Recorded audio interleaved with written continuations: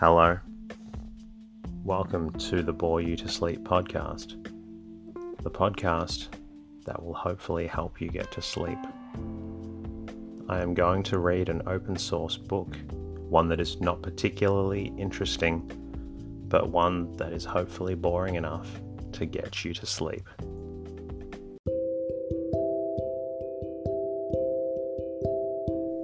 Is there something interfering with your happiness, or is preventing you from achieving your goals? I know there have been times in my life where I've struggled with sleeplessness, which is why I strive to help people everywhere with theirs. I'm proud to have partnered with a new sponsor, BetterHelp. BetterHelp will assess your needs and match you with your own licensed professional therapist, which doesn't take long at all. It's not a crisis line. It's not self-help. It is professional counseling done securely online. You can schedule weekly video or phone sessions in the comfort of your own home. You can also log in to your account anytime and send a message to your counselor when you need. You'll have access to a broad range of expertise in BetterHelp's counselor network, which may not be locally available in many areas. BetterHelp is committed to facilitating great therapeutic matches, so they make it easy and free to change counselors if needed. Visit trybetterhelp.com/bore you to sleep. That's trybetterhelp, and join over 500,000 people taking charge of their mental health. Special offer for Bore You to Sleep listeners with 10% off your first month at trybetterhelp.com/bore you to sleep. Tonight's reading comes from The Woodlanders by Thomas Hardy. Published in 1886, it tells the story of the small village of Little Hintock. My name is Teddy, and I aim to help people everywhere get a good night's rest. Sleep is so important, and my mission is to help you get the rest that you need. The podcast is designed to play in the background while you slowly fall asleep. Thank you so much to everyone who has reached out to me during the week to send their gratitude for the podcast. Ava May, I received your lovely review on Podbean. Thank you. Liam J, thank you to your podcast review on Castbox. I'm glad I've been able to help. Super Nika Reddy and Ashley Gudermuth, thank you for mentioning me in your stories on Instagram. Christine Rogers, your message through the website was lovely. Thank you. On Twitter, thank you Sunseeker for mentioning me in your tweet. I can confirm I am Australian, not British. And very special thank you to Jade Coolum for becoming a new Patreon. This is the ultimate thank you and allows me to keep bringing out more episodes for you. If you do appreciate the podcast, a lovely way to say thank you is to leave a 5-star review in your iTunes or podcast app. Even one sentence helps out. It would also be awesome if you were able to share the podcast with someone you know who may also need a good night's rest. If you would like, you can also say hello at boreyoutosleep.com, where you can support the podcast. I'm also on Twitter and Instagram at boreyoutosleep. In the meantime, lie back, relax, and enjoy the readings. The Woodlanders by Thomas Hardy. Chapter 1. The rambler who, for old association or other reasons, should trace the forsaken coach road running almost in a meridional line from Bristol to the south shore of England, would find himself during the latter half of his journey in the vicinity of some extensive woodlands, interspersed with apple orchards.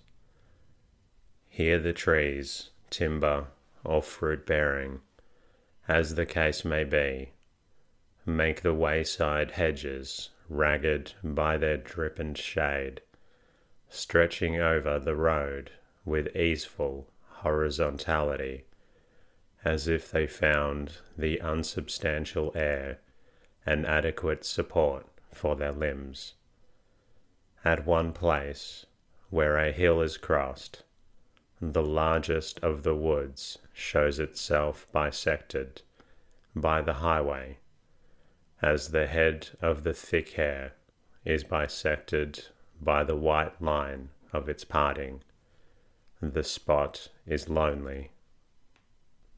The physiognomy of a deserted highway expresses solitude to a degree that is not reached by more dales or downs, and bespeaks a tomb-like stillness, more emphatic than that of glades and pools. The contrast of what is with what might be probably accounts for this. To step, for instance, at the place under notice, from the hedge of the plantation into the adjoining pale thoroughfare, and pause amid its emptiness for a moment, was to exchange, by act of a single stride, the simple absence of human companionship for an incubus of the forlorn. At this spot, on the lowering evening of a bygone winter's day, there stood a man who had entered upon the scene, much in the aforesaid manner, alighting into the road from a stile hard by. He, though by no means a chosen vessel for impressions, was temporarily influenced by some such feeling of being suddenly more alone than before he had emerged upon the highway.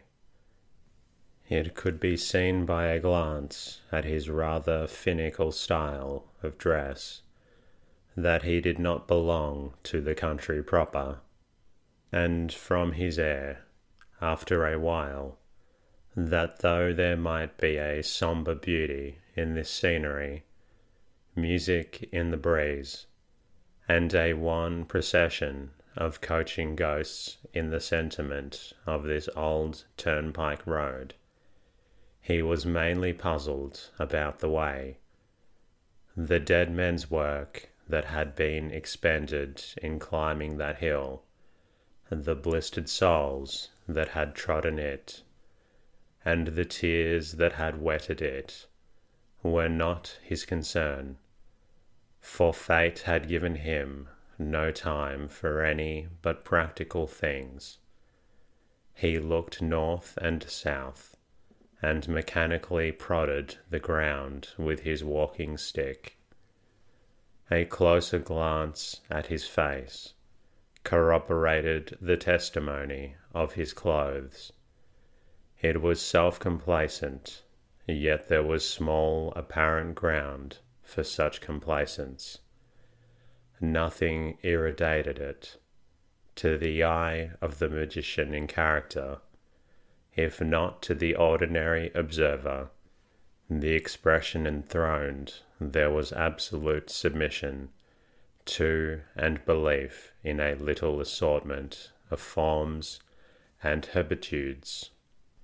At first, not a soul appeared who could enlighten him as he desired, or seemed likely to appear that night. But presently a slight noise of labouring wheels, and the steady dig of a horse's shoe-tips, became audible, and there loomed in the notch of the hill and plantation that the road formed here at the summits a carrier's van drawn by a single horse. When it got nearer, he said, with some relief to himself, "'Tis Mrs. Donnelly's. This will help me." The vehicle was half full of passengers, mostly women. He held up his stick at its approach, and the woman who was driving drew rein. "I've been trying to find a short way to Little Hintock this last half hour, Mrs. Donnelly. But though I've been to Great Hintock and Hintock House half a dozen times, I am at fault about the small village. You can help me, I dare say." She assured him that she could, that as she went to Great Hintock, her van passed near it, that it was only up the lane that branched out of the lane into which she was about to turn, just ahead. "Though," continued Mrs. Donnelly, "'tis such a little small place.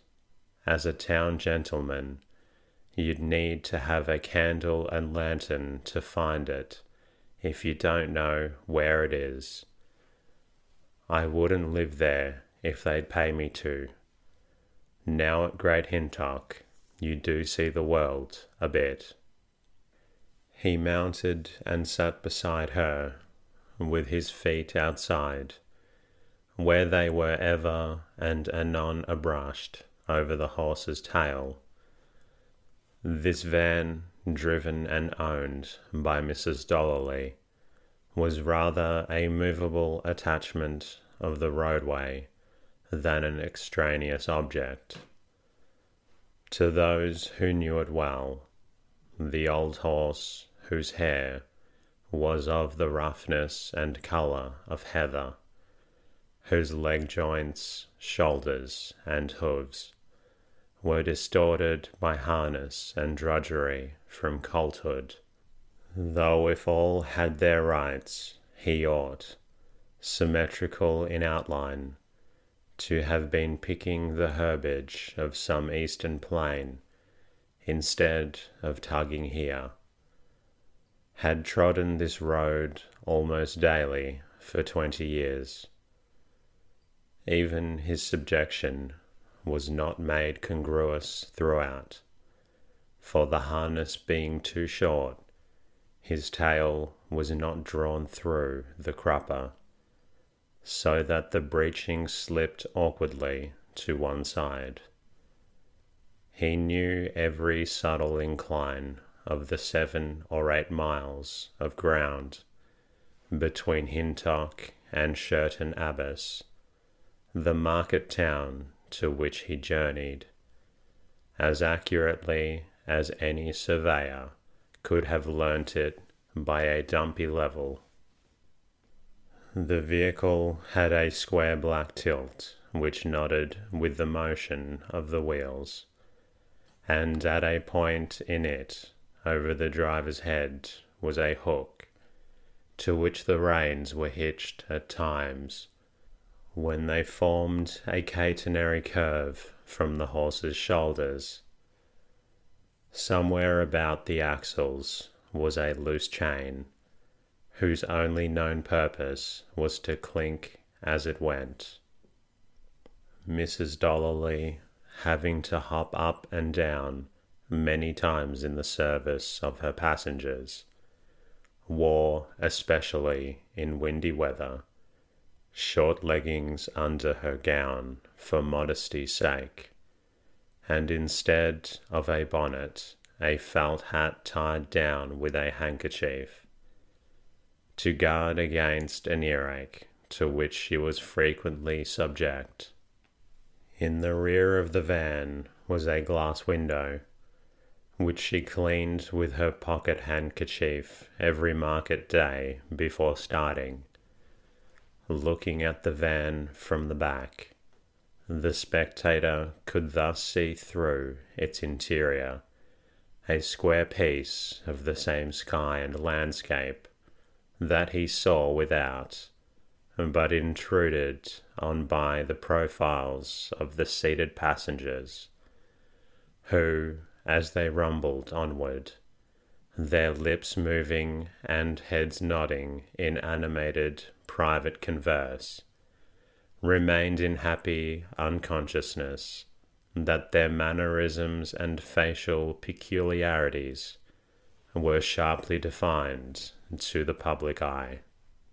This hour of coming home from market was the happy one, if not the happiest of the week for them. Snugly ensconced under the tilt, they could forget the sorrows of the world without, and survey life and recapitulate the incidents of the day with placid smiles. The passengers in the back part formed a group to themselves, and while the newcomer spoke to the proprietress, they indulged in a confidential chat about him as about other people, which the noise of the van rendered inaudible to himself and Mrs. Dolly, sitting forward. "'Tis Barber Percombe, he that's got the waxen women on his window at the top of Abbey Street. What business can bring him from his shop out here at this time, and not a journeyman hair-cutter, but a master barber that's left off his pole because 'tis not genteel?" They listened to this conversation, but Mr. Percombe, though he had nodded and spoken genially, seemed indisposed to gratify the curiosity which he had aroused, and the unrestrained flow of ideas which had animated the inside of the van before his arrival was checked and thenceforward. Thus they rode until they turned into a half-invisible little lane, whence, as it reached the verge of an eminence, could be discerned in the dusk, about half a mile to the right, gardens and orchards sunk in a concave, and, as it were, snipped out of the woodland. From this self-contained place rose in stealthy silence tall stems of smoke, which the eye of imagination could trace downward to their root, on quiet hearthstones festooned overhead with hams and flitches. It was one of those sequestered spots outside the gates of the world, where may usually be found more meditation than action, and more passivity than meditation, where reasoning proceeds on a narrow premises, and results in inferences wildly imaginative, yet where, from time to time, no less than in other places, dramas of a grandeur and unity truly Sophoclean are enacted in the real by virtue of the concentrated passions and closely knit interdependence of the lives therein. This place was the little Hintock of the master barber's search. The coming night gradually obscured the smoke of the chimneys, but the position of the sequestered little world could still be distinguished by a few faint lights, winking more or less ineffectually through the leafless boughs, and the discerned songsters they bore, in the form of balls and feathers, at roost among them. Out of the lane followed by the van branched a yet smaller lane, at the corner of which the barber alighted, Mrs. Dollarly's van going on to the larger village, whose superiority to the despised smaller one as an exemplar of the world's movements was not particularly apparent in its means of approach. A very clever and learned young doctor, who they say is in league with the devil, lives in the place you be going to, not because there's anybody for him to cure, but because it is the middle of the district. The observation was flung at the barber by one of the women at parting, as a last attempt to get at his errand that way. But he made no reply, and without further pause, the pedestrian plunged towards the umbrageous nook, and paced cautiously over the dead leaves, which nearly buried the road or street of the hamlet.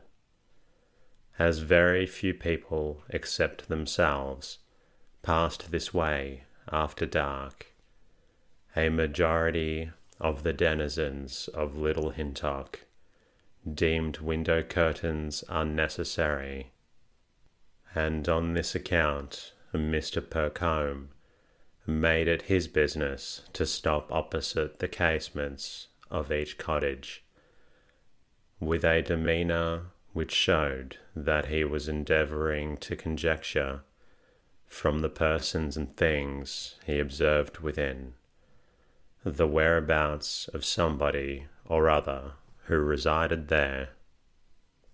Only the smaller dwellings interested him, one or two houses, whose size, antiquity, and rambling appurtenances signified that notwithstanding their remoteness, they must formerly have been, if they were not still, inhabited by people of a certain social standing, being neglected by him entirely.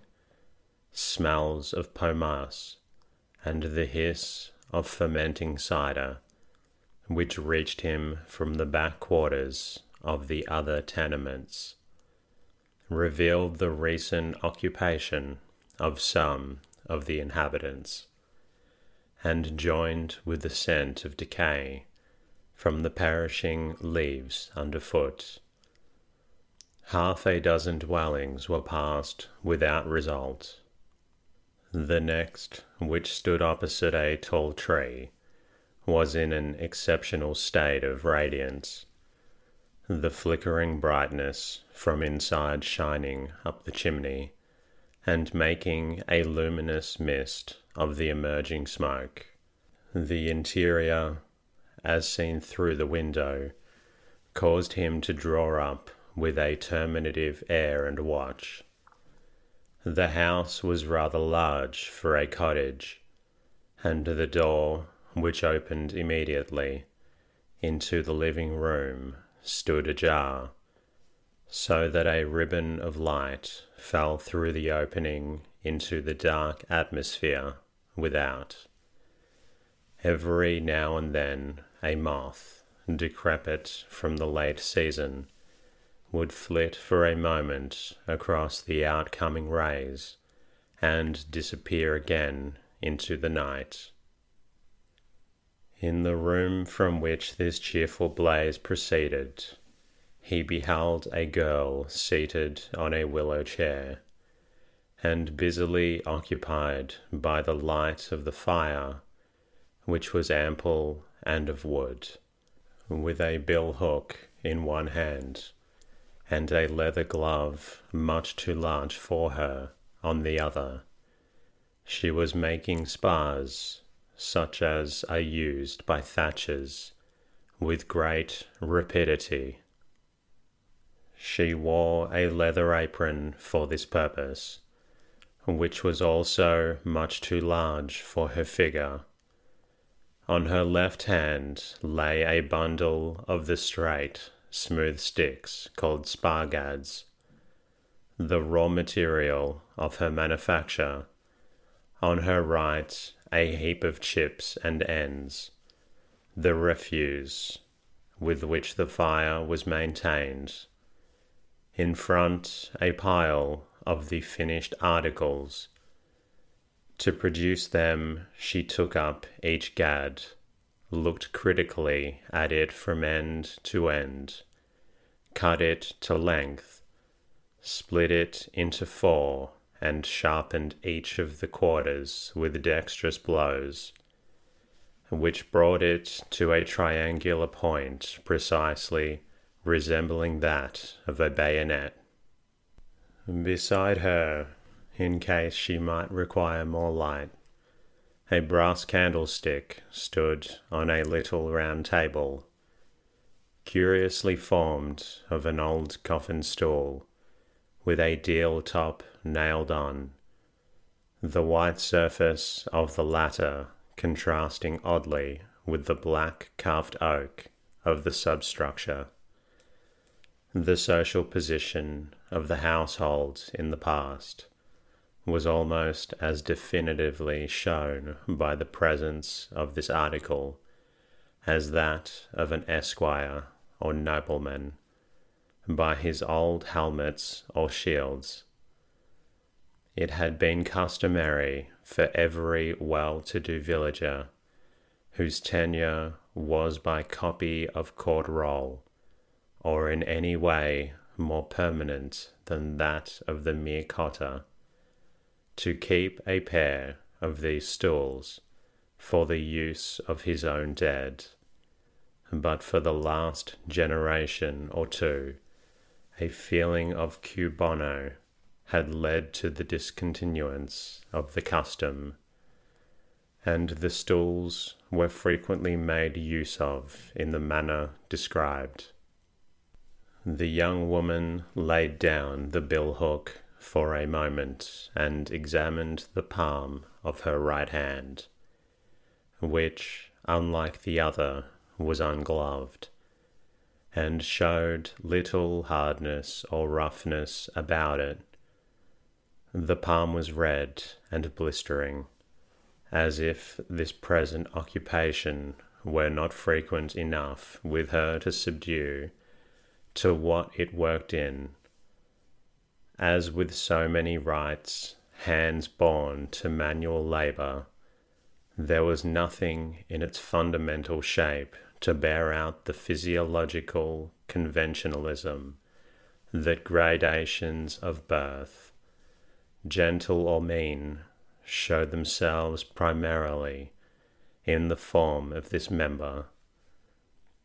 Nothing but a cast of the die of destiny had decided that the girl should handle the tool, and the fingers which clasped the heavy ash haft might have been skilfully guided, the pencil or swept the string, had they only been set to do it in good time.